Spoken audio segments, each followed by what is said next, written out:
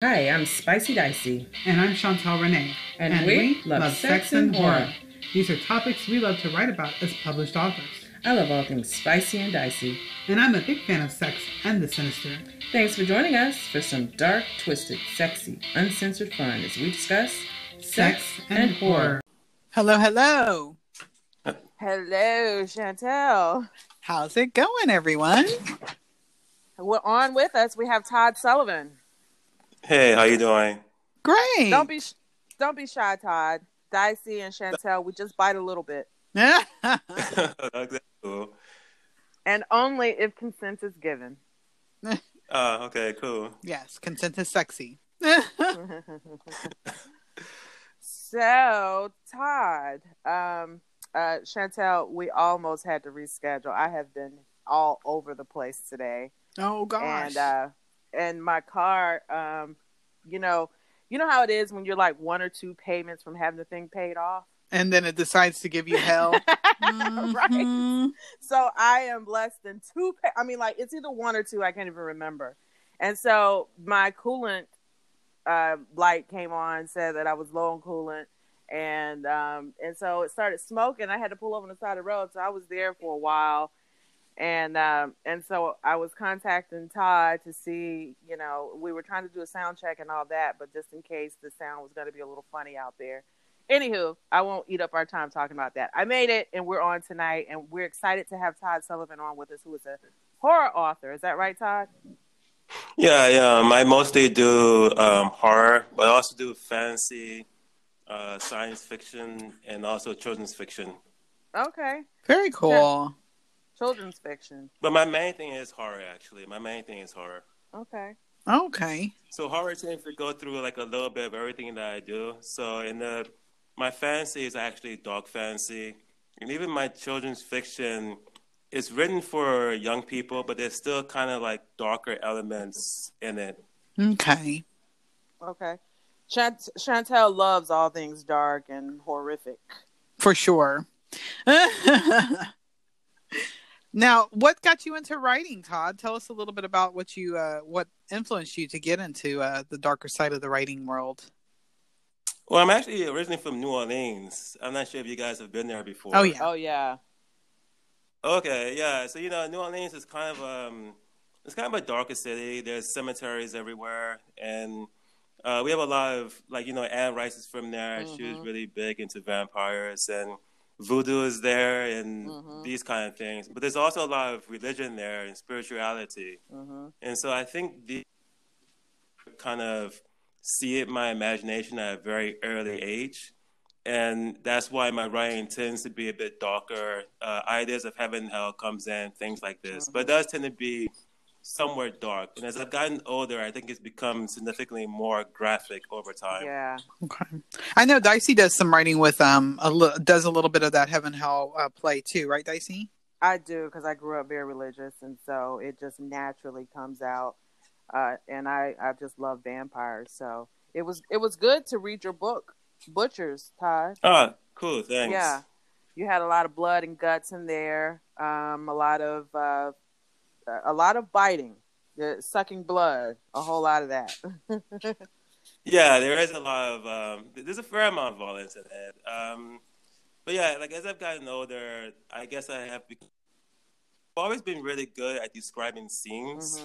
Mm-hmm. And so like even in the past, people would say that my writing should become like a graphic novel. Like I should try to do a graphic novel of it because they could really visualize what they read as they read it. That would make sense. But then as time went on, as the scene became more graphic, I think it veered more and more into kind of I consider this to be more like extreme horror because of the graphic nature of the prose itself. Mm-hmm. Okay. Are you traditionally published or self-published? No, I have two publishers. So my horror publisher is called Nightmare Press, and they're located in, I believe, Kentucky. And then my fantasy publisher is Mocha Memoirs Press, and she's located, I believe, in North Carolina. Yeah, we're familiar with. I'm familiar with Mocha Memoirs. I have a short story published with them with the 15 Women in Horror, or was it 17? It might have been 17 of us. once it was finally done. Right. Yeah, the Horror Sisters. It was 2 years ago now, I think. Yeah, it sells really well. She promotes that one quite a bit. So yeah, I'm actually quite familiar with that one. Yeah, I have a short in that one. And she also has I think maybe 6 or 7 months, has a Black vampire anthology coming out that she's been promoting. Sounds really cool, actually. I saw that. Are you going to write for that? I'm thinking about it. Yeah, like the horror novella is a series, and the fantasy novella is a series. And I'm trying to get another 4 of them written. I have 2 of each already done, so I'm trying to do another 2. It's just a lot of writing, and I'm not sure how much time I'm going to have to write short stories also. But if time develops, I think I definitely will do so. All right. Shout out Mocha Memoirs to you. Definitely so. Yeah. Todd, how did you end up in Taiwan? First off, this is a night of first. This is your first podcast, right? This is my first podcast. Oh, okay. Yes. Awesome. We love popping cherries. And this is it's been fun so far. Good. This is our first international guest. Oh, awesome. Yeah, that's true. So how did you end up in Taiwan from New Orleans? Well, it's actually been quite a trip. So I was born in New Orleans, and I was in Atlanta for 10 years, and then I was in New York for 3 years. And after I graduated from my MFA, I actually went to Korea, and I lived there for 10 years. And I came back from Korea maybe 5 months ago. And then from Korea, basically, I came here to Taiwan. So Taiwan is like my second foreign country to live in. Oh, and wow. You're not a spring chicken then either. No, I'll be 42 in March. Okay. So no, I'm actually getting kind of up there. You're in good company. We're in our 40s too. Yes. A little bit older than 42. But have you all traveled abroad before? Have you been to expat before? Mm-mm. No. Mm-mm. I'm not a good airplane writer, so honestly, it's not something on my list. I would. No, the plane ride does suck. It's like maybe about 22 hours altogether. I can hardly take 4 hours. I don't know what I would do in 22. Hey, you make good money. It's not fun. You make good money like that, and it's tax free, isn't it? What, living here? As an expat, I mean, No, I pay taxes here. Oh, do you? Okay. Yeah, I pay taxes, and also I have to pay taxes back home too, so it's not tax free. Oh, really? Oh. Yeah. Okay. All right, I got misinformation on that one. I know there's certain areas you can do that, but I don't know if it's everywhere. Yeah. Oh, I see. Okay. Todd, I'm gonna tell you what. As I was reading this, I was thinking he really has a mastery of the English language, like speaking. I mean, like I could hear the voice, and everything was kind of described, like you said, descriptive, and the wording that was used is like the opposite of my writing, because mine is kind of bare bones and choppy. Yours was much more elegant. And so I was curious. I was like, you know what? I bet he teaches English or something. So when I went and looked at your bio, I saw that you were an English teacher. Is that right? Right. Yeah, I teach English as a second language here in Asia. So I do. But I mean, I also have like a bachelor's. I went to Georgia State University. Mm-hmm. I got like a bachelor's in English there, and then I have a master's in creative writing from Queens College. Oh, the creative. So I've been taught by a lot of really, really great professors over the last like 20 years. Uh-huh.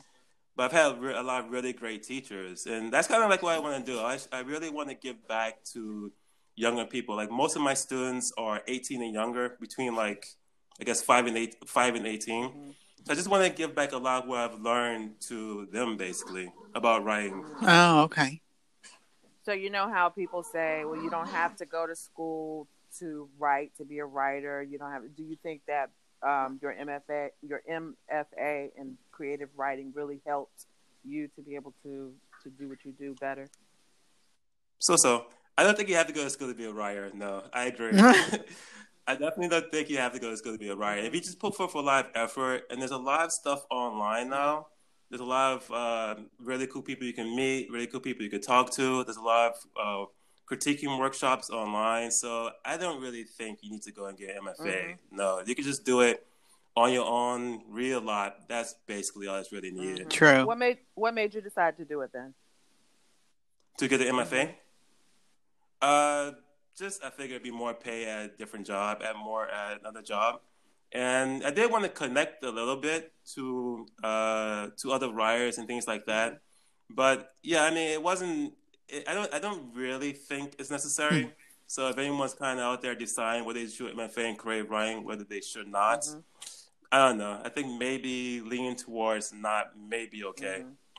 Okay, gotcha. Plus, it's expensive, so that needs to be kept in mind. Right. What do you want your readers to feel and to take away from your writing, from this book in particular, Butchers?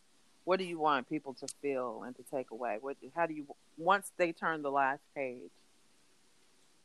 Well, I definitely want them to think about the second book that's coming out maybe in 4 months, which is titled The Great Man in Smoking Shadows. Okay.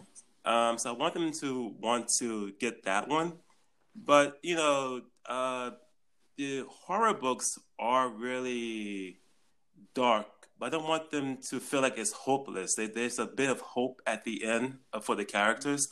But the books are really quite dark. And so I want them to experience, I guess, some of the darkness that the characters are experiencing as they go from page 1 to page maybe 100 or something like that. When you were thinking about doing this story, were you trying to consider what areas you wanted to put, like what parts of life you wanted to pull into this world you're creating? Yeah, I mean, the story is about a couple of things, but part of it is just about having a really bad job. That's actually a large part of it. And that's basically what it's called Guanlo, but that's basically what it is. It's basically these characters who are kind of forced into working for a really, really bad corporation, and then how they deal with it because they can't really escape it. And basically, and there's like all these rules that they have, and like a lot of times the employees don't know why the rules exist or what's the purpose of them, but they just make them really miserable. So yeah, I mean, the story is like it's supposed to be an example of basically employees working bad jobs. Interesting. I definitely did. I didn't really look at it from that perspective at all. Right. I didn't get that. Okay. that is really interesting. No, I didn't. I would never have thought that was really at the heart of it. That's it's a part of it. It's definitely a large part of it, but yeah, that is a part of it. Interesting. I'm glad to hear you pronounce that word. That was one of the things that I noticed that the company. I was going through it, the company, the Guanlo. As I was going through, I was wondering, like, am I pronouncing these names correctly in my head? When I first started doing fiction, because everything I've published in the last 5 years is based in Korea. Okay. When I first started doing it, I put a lot more Korean in the prose. But as I continued on over the years, I became more sensitive to the fact that I guess Westerners or us will have a lot of trouble, even as they read in their head, figuring out what these words, how to pronounce these words. So it's peeled it back a lot more. And I think, like, Guanlo isn't quite so hard. There's a couple of more... No. I think it's the words that I have in there are relatively easy for foreigners, Westerners to pronounce. They're all, like, a bunch of them are hyphenated. So... Right, the names, like Sami is hyphenated. Yeah. Harry isn't. Min Kyung is hyphenated. So yeah, some of them are hyphenated. That's true. That's for pronunciation. Like in Korean, they're not hyphenated. Okay. I was wondering that. So these are Korean. Right. Yeah. What makes you want to write? Are you Korean? No, I'm Black. Okay. Yeah. So what makes you want to write Korean characters? That's an interesting perspective. Well, like I said, I studied under a lot of really great teachers. And one of the first rules of writing is just write what you know. And before I moved to Korea, I wrote what I knew, which is when I was living in New York, I had fiction that took place in New York. When I was living in Atlanta, I had fiction that took place in Atlanta. When I was living in New Orleans, I had fiction that took place in New Orleans. And so when I moved to Korea, and fiction that takes place in Korea. But I wasn't really big on joining the expat community. Like most of the people I hung around were Koreans for my 10 years there. Mm-hmm. And it just seemed natural to me to write about Koreans since these are the people I'm interacting with for, an entire decade. Mm-hmm. That really makes you well-rounded. I think it gives a little bit of a unique edge to the fiction because I'm a foreigner writing from the perspective of foreigners, I guess. But I think it gives it kind of a unique edge. Yeah, I think so. And now it was one of those things that I knew definitely there was a man writing this, but I would not have said, "Wow, this is a black man writing this." I would have thought cool. Asian male. Cool. I'm glad it seems natural. Yeah. Well, I'm a black female, so I wouldn't know. So if I were Korean, I wouldn't know. Have you had Koreans read it and say, "Yeah, you nailed that"? I can't say that it's exactly how they would, but I mean, from my perception and what I know of Korean language or whatever of names and stuff, it seems authentic. But I wouldn't know if I were Korean. You know what I mean? I have actually, I don't know, maybe 6 years ago. I was supposed to have a novel come out that fell through with a different publisher. And I actually had a Korean woman who was she had just graduated from university to read the entire thing. It was maybe 200 pages because I wanted to see how authentic it seemed to her.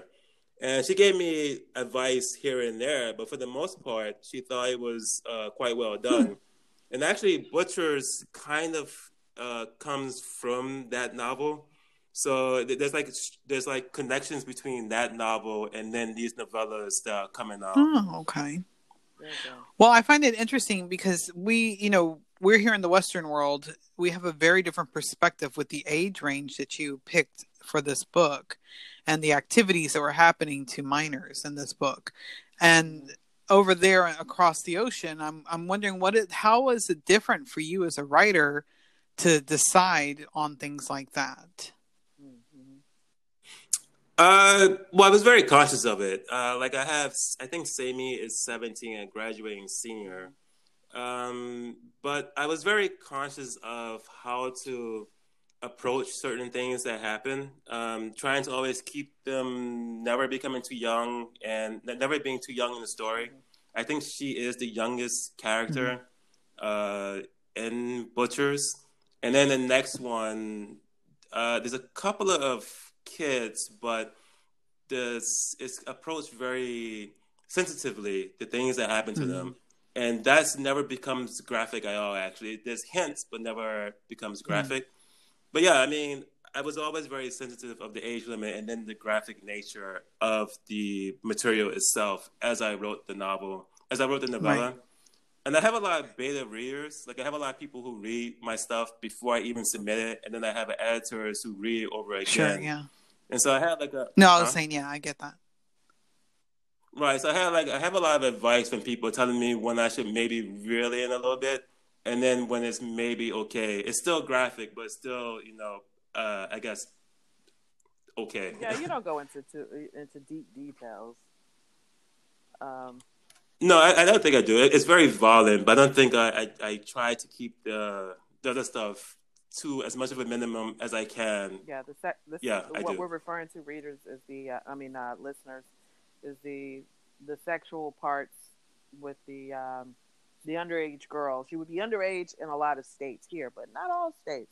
A lot of people are mistaken about the age of consent. Like for Texas, it's 17 here. What's the age of consent there? In Korea? Or Taiwan, where you are or whatever. In Taiwan, I'm definitely not sure. In Korea, I'm not really sure either. I mean, it could be 17, could be 18, because they start off at age 1. We start off at 0, and then we go to 1. They start off at 1, and then their first birthday they're 2, second birthday they're 3. So by the time they are 17 our age, they're 18 in Korea. I did not know that. That's interesting. I did not know that. Yeah. So I'm not entirely sure what the age of consent is actually in Korea. I mean, I could do a quick Google search, but I'm not. That's interesting. Sure. Well, just so listeners know, there was actually no consent necessarily in this particular book, but it makes sense that when you're looking at the age to start, it adds that extra aspect of horror. I think so. Right, it does. Anyway, I agree, it does. Yeah. I in my book, I actually talked a little bit about brothel. I did kind of the same thing as you. I didn't bring any of that up until I got rid of the human factor. And then it was a little bit different feel because they were not necessarily human. However, I faced kind of the same challenge of how much to show and say. I think I skirted around the age only because I know it's such a hot topic in America.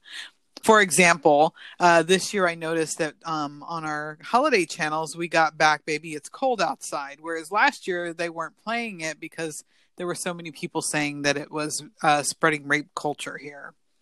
So right. I was kind of like, that's pushing it a little far. But it's just, America can just go like really either left or right extreme at, right now in this day and time. So in a lot of ways, what you're doing is a little bit scary for me, but at the same time, I could also see how it could create, just enough push for you to really sell some books.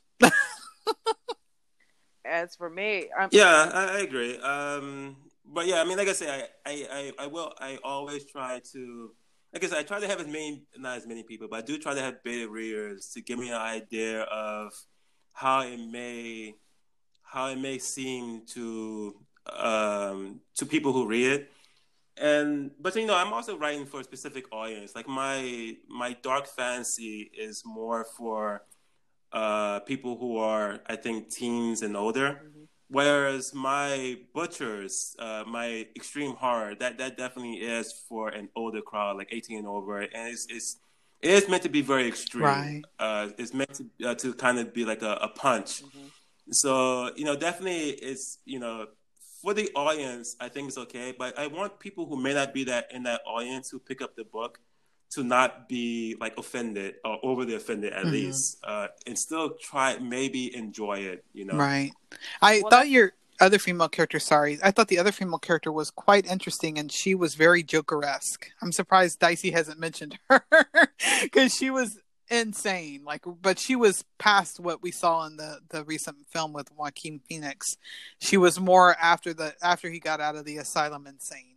But she was awesome. I enjoyed her craziness. I'm really glad you said that because she's actually the main character in the sequel to Butchers. Oh, nice. She's the main character, actually. The Gray Man Smoking Shadows is about... Yes, I was thinking that's, with the title. Nice. And her name, actually, her pronunciation is Hayri. What is it? Hayri. Okay, I think I was all off on that. Well, speaking to what you were saying about, I'm all for pushing boundaries.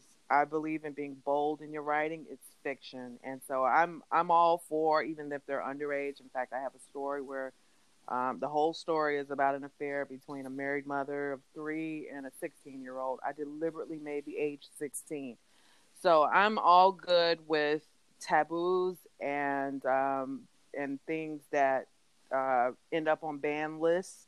That's all good with me. That I'm not offended because I know that it's fiction, and it's, for me, like you mentioned Joker, Chantel. Like, I know it's the character that's killing, whereas it would be different for me if he were a real life serial killer. So I can appreciate and I can be okay with the murders and the butchery I'm using your word, butchers, by the way. And the butchery in the book, because I know it's fiction, it's fantasy, it's dark fantasy, it's something to be enjoyed and to end once I finish the story and go on about my real life.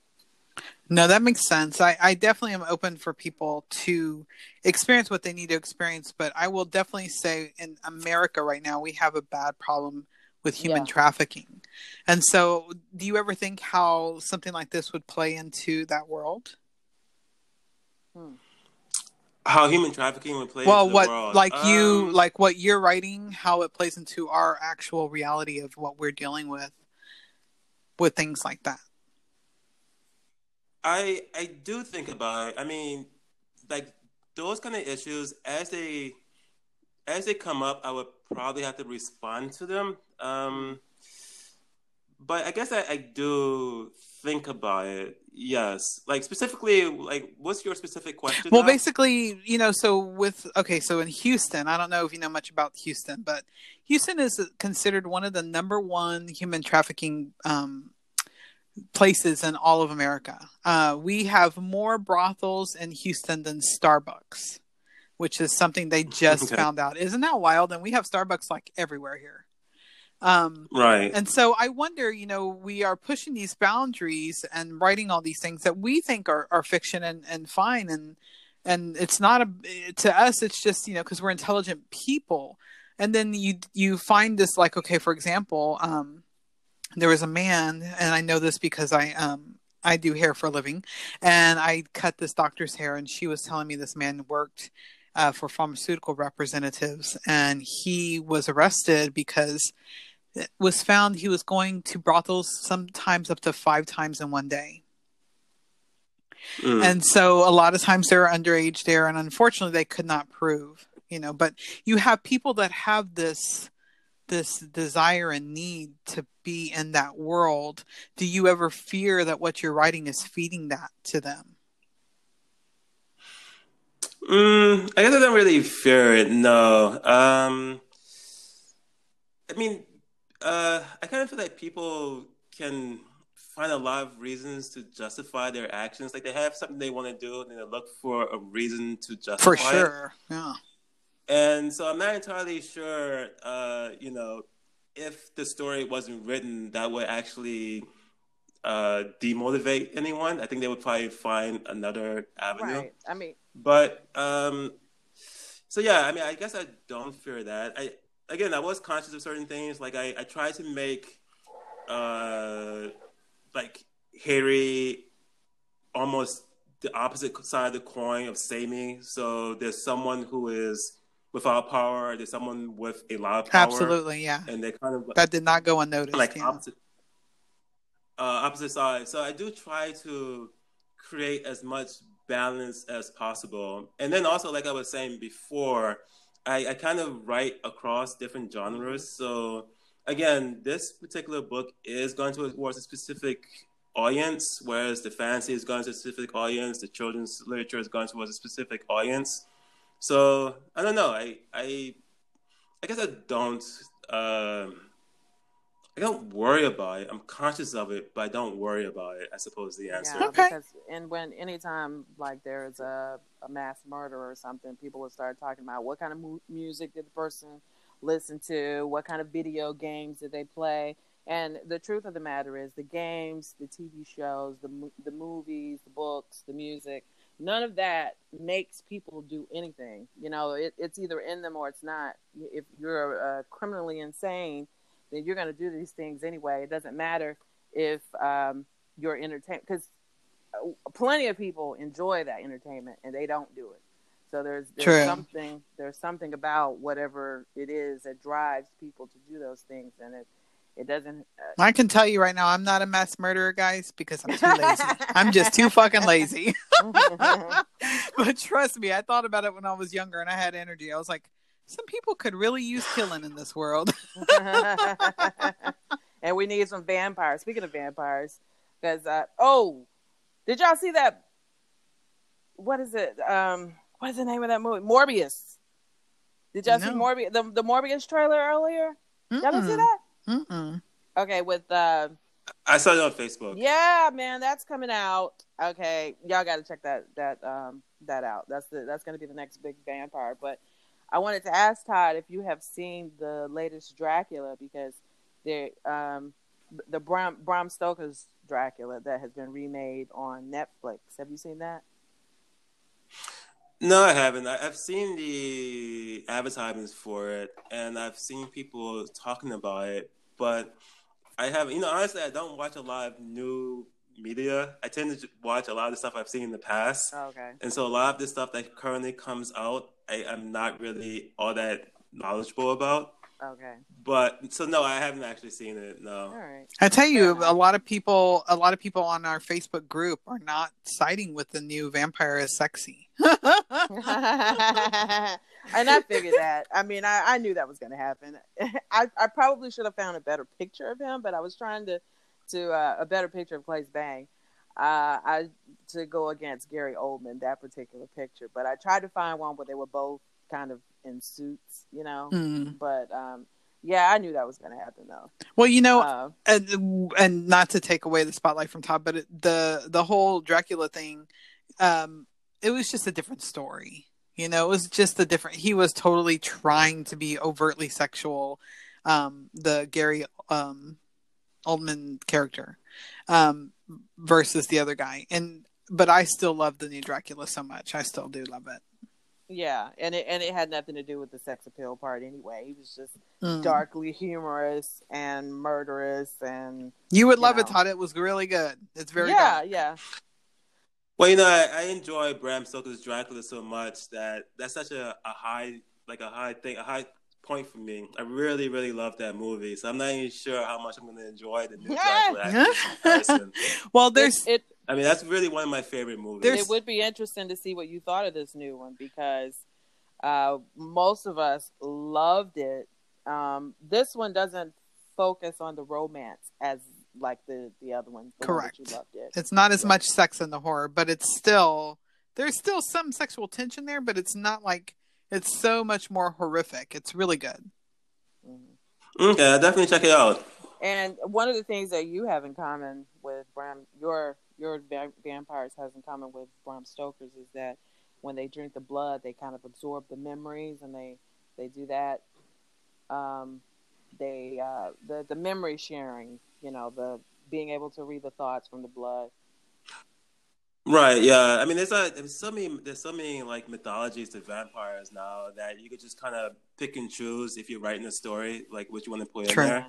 But that was actually one that I found really interesting. That they actually is more than just a bloodlust, and they get something a bit more from it. They kind of, they get something a bit more from it than just substances. Right. And that was really cool because the Dracula that we have on Netflix, the new show, he was very like that was how he went out and he learned something. He would drink somebody who was intelligible about a certain thing so he could learn it. Yes. That's interesting, actually. That's actually a really good part of the show. Okay. Yeah. So is it like a series, or is it just like I guess it's a series, right? It is, but it was only 3 like it's an hour and a half each. There's only 3 sections, I guess, or parts. And it was like little mini movies, honestly. Cool. But so very Todd, cool. What was your hardest scenes to write?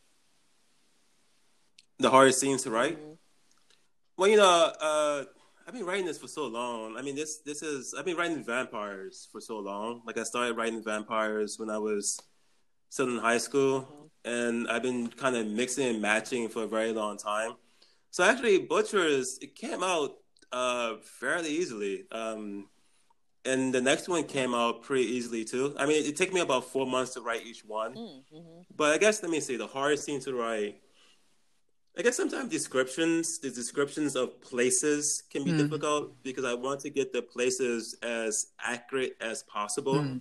And so, like, when I start describing something, particular scenes, I kind of write, like, maybe 4 sentences, then I put it aside for a day, then I come back and I write another 4 or 5 sentences.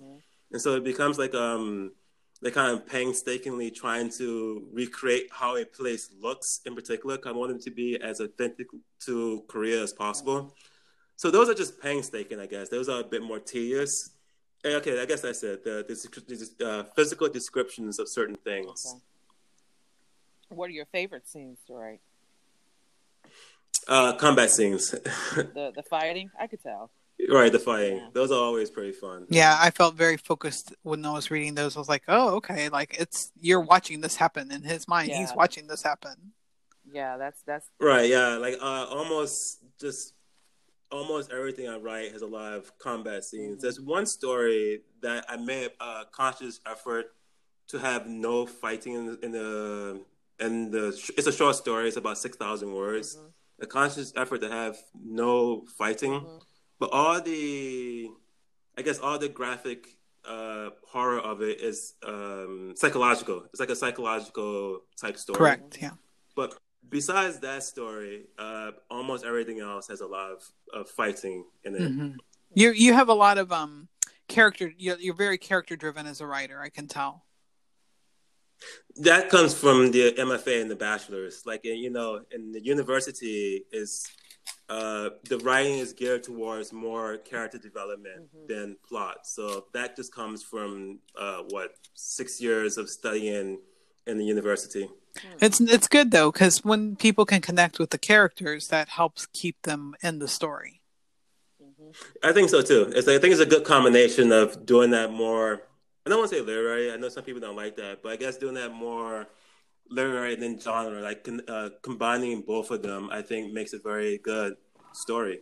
For sure. Very engaging story. Correct.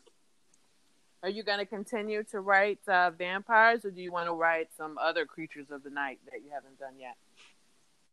I did lycanthropes already for another story. So they were tigers who become men. So I did that one, and I did one about an angel. I do different ones. Yeah, that's it. I do different types of creatures. So you do angels and lycanthropes. What else? Let's see, angels, lycanthropes. Well, in the fantasy that there are elves and dragons and stuff like that. But I guess it's just in like the real world, kind of like a real world setting. Angels and lycanthropes are what I've done so far. And then the children's stories, they are magic users. Like it takes place in an elementary school in a place called Suncheon, which is in Korea. But the children are magic users. So I guess I did that also. What's your actual religious belief? Do you follow any religion or have any particular faith that you practice? Growing up, I went to Baptist church every Sunday. I'm Baptist, but my school was Catholic. So for elementary and high school, I did Catholic school. So I guess it's a combination of that. I did a lot of religion study, and a lot of religion up until I was 18 years old. But after that, nothing really. Do you feel like your writing influences that, or that wherever you are spiritually influences your writing? I've been wondering that. No, my religious background. I'm sorry, what? I said I've been wondering that about myself, so I want to ask you.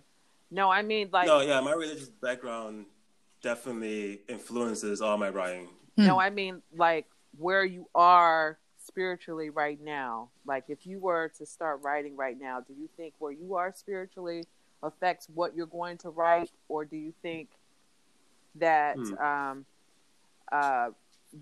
the research and the actual writing the characters influences how you feel spiritually? You know what I'm not sure if I'm asking that right.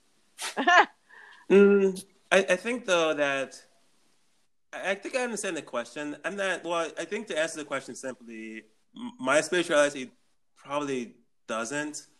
But at the same time, like here in Taiwan is Buddhist majority, like it's basically a Buddhist country. And so I've been learning about Buddhism and experiencing Buddhism. I don't know if it's like something it's becoming a part of me or something, but just observing it and learning about it. And Buddhism is definitely going to take a role in the next fiction that I do past the ones that I'm doing now. It's going to have a major role in it. But I don't particularly know if my spirituality is going to influence the fiction. It's just what I'm learning and experiencing is going to influence it. Yeah, that's what I was wondering. It's really interesting, actually. Like the culture here and how Buddhism affects the culture is really like the things you see are, for us at least, it's just amazing. You all right, Todd? Nah, that was over here. My cat knocked something down. Sorry. Oh. I was trying to catch it. It didn't work. Oh, okay. I was like, oh shit. She wanted to be on the program, guys. What does she think about all this? Right? She's just like, feed me. I don't care what y'all are talking about. Feed me. So your writing inspirations, Todd, you mentioned Anne Rice. We talked about Bram Stoker earlier. Anybody else? Anne Rice, Bram Stoker. I mean, there's a lot of it. Like when people ask me on the spot, I kind of blank out. I get but, it.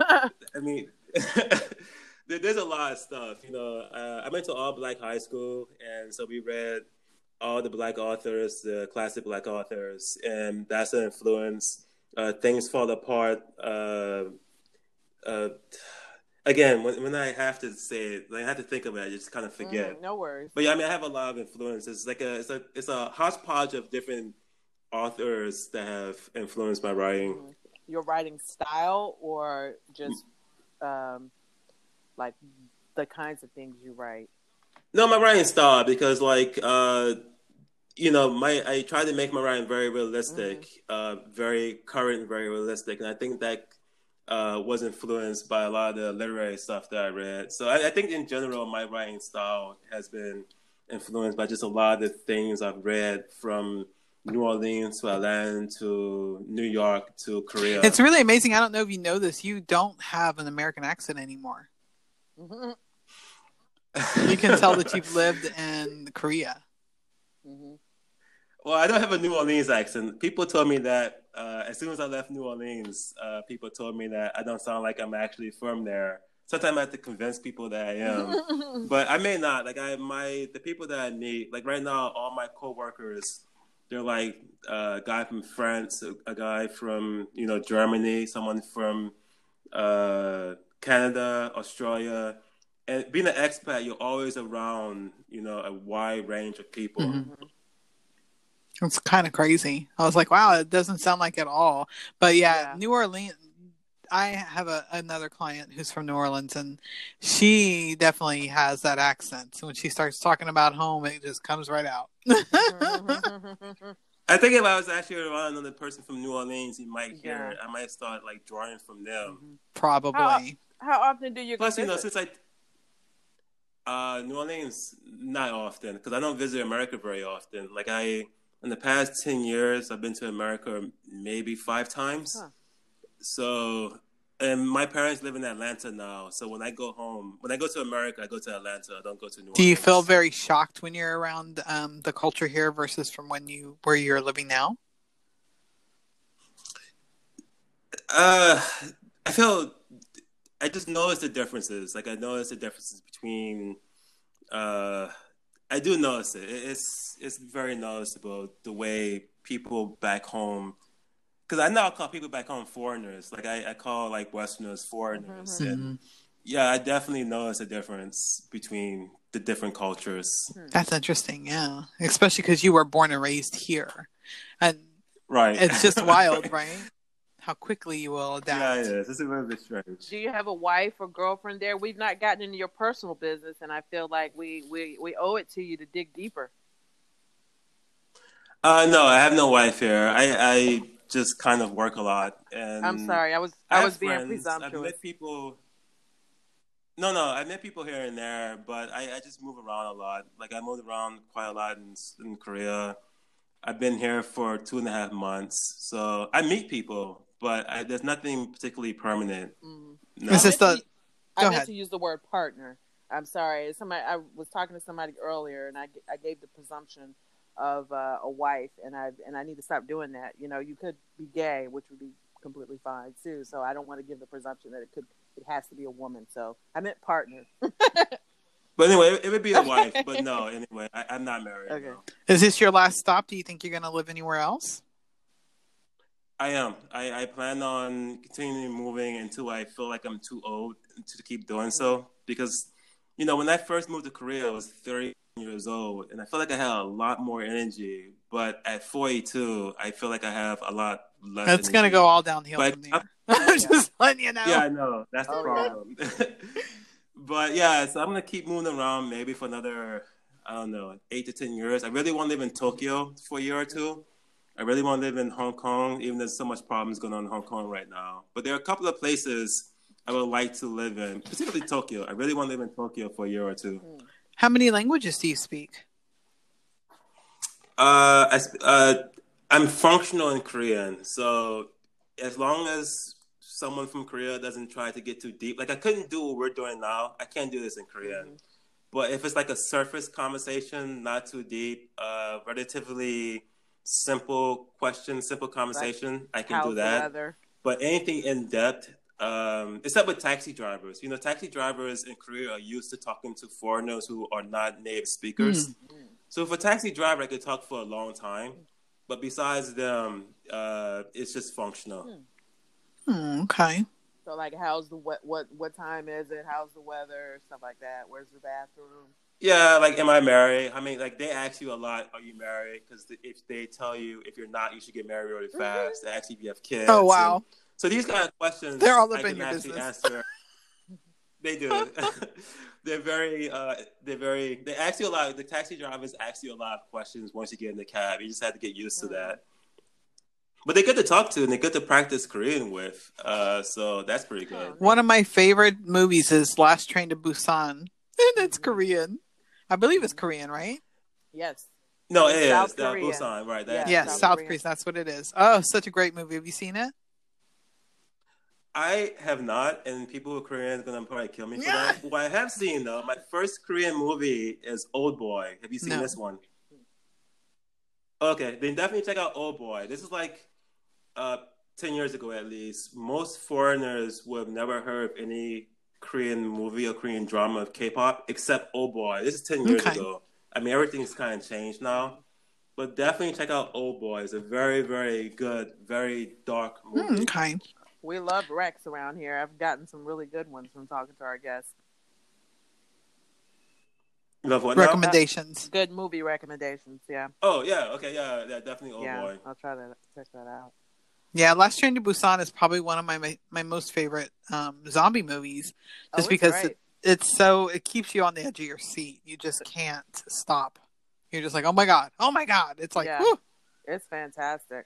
Actually, that's why I haven't seen it. I'm not a big zombie fan. Oh, okay. So no Walking Dead for you. Yeah, that's actually why.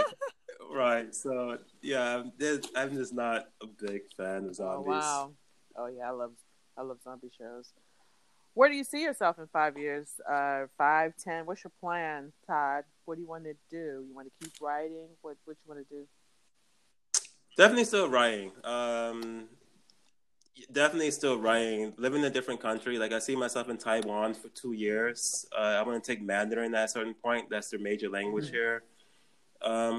But again, I am aiming for Tokyo at some point. So that's probably in the next 5 years. Okay. But still writing and trying to diversify, maybe get into graphic novels but still writing. Do you have an artist in mind?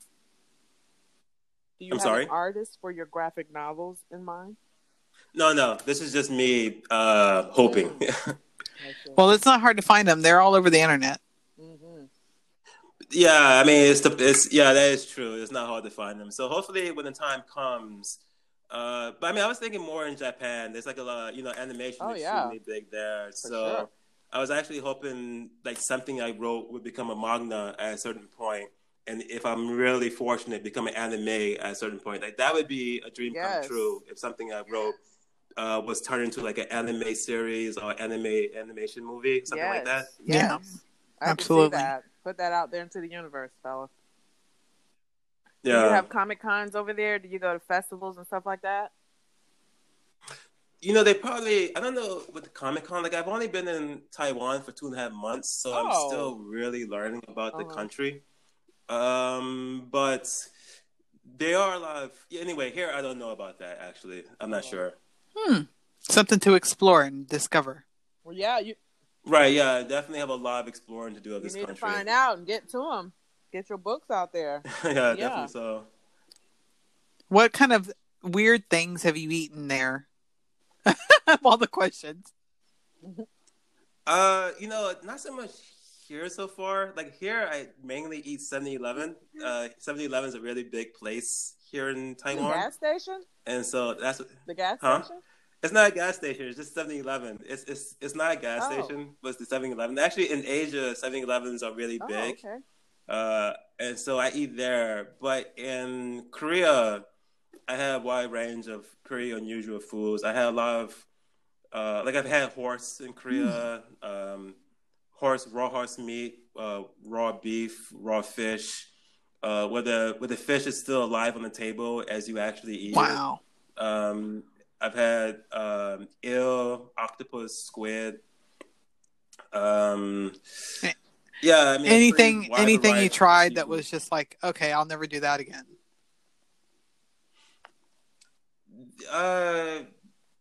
Yeah, but the thing is, I don't know the name of it. That's the thing. It was like there's a couple of there's a seafood thing that I ate once that almost made me sick immediately as I put it in my mouth. But for the most part, I wasn't a big fan of. One day I had drunk 3 raw eggs that someone put in a cup. I wasn't a big fan of that. I had there's like this little this almost like a veal that they eat with beer, and I'm definitely not a fan of that. I've had it a couple of times, but it just tastes quite strange and it looks weird. So yeah, I would stay away from that as much as possible too. Do you ever cook any of the food you grew up with where you live? Here in Taiwan, no. In Korea, because here in Taiwan, my apartment doesn't have a kitchen. But in Korea, I did cook. So I cooked some of the things that, I cooked some of the things I grew up with, but just a little bit. I'm not really much of a cook. Okay. Do you miss that about here? Or first, do you miss that about not being here? And secondly, what is the main thing that you miss from being here? Do I miss the food? I do miss the food. I missed it a lot more in my 30s. I feel like now I've gotten used to it, not having it very often. But I know when I used to go home, the first thing I would want to do is eat a lot of things I hadn't had before. Right. But now, I don't know. I guess I'm just still, we're always changing. But now it's not quite so much of a big deal to me. What do I miss about home? Well, of course, family, but going beyond family. I don't know, things being familiar, even though that becomes kind of boring. But sometimes it's really nice to have a pretty good idea of what's going to happen next. Whereas when you're in a foreign country, their familiar is your weird. And so it's just constantly, being on your toes. So just relaxing. I guess relaxing is what I kind of miss. Yeah. Sometimes, not very often, but sometimes. You know what? How were you treated there? Like as a Black male in a different, what's the racial makeup around you? Taipei. I'm in Taipei. It's actually a lot of foreigners here. A lot of Westerners in Taipei. Right. And they've been here for a while, too. There's a lot of married Westerners here. Like at the place that I teach at, a lot of the kids are half Taiwanese, half like European, half Australian, half Canadian, half American. So Taipei is a fairly international, relaxed city. And the places I lived in Korea, I lived in pretty small places in Korea where I would be almost like the only foreigner there and definitely the only Black person there. So it's just, just a lot of people staring at you a lot. But you have to get used to it. People basically leave you alone, though. I mean, it's not like people will come up and start talking to me or something. So basically leave you alone. But you get stared at a lot in Korea, actually. Okay. Like, really, just people turn around and stare at you. So you have to just, get used to that. Yeah. Anything you've ever seen or witnessed there that was just like something you don't think you would have ever seen in the States happen?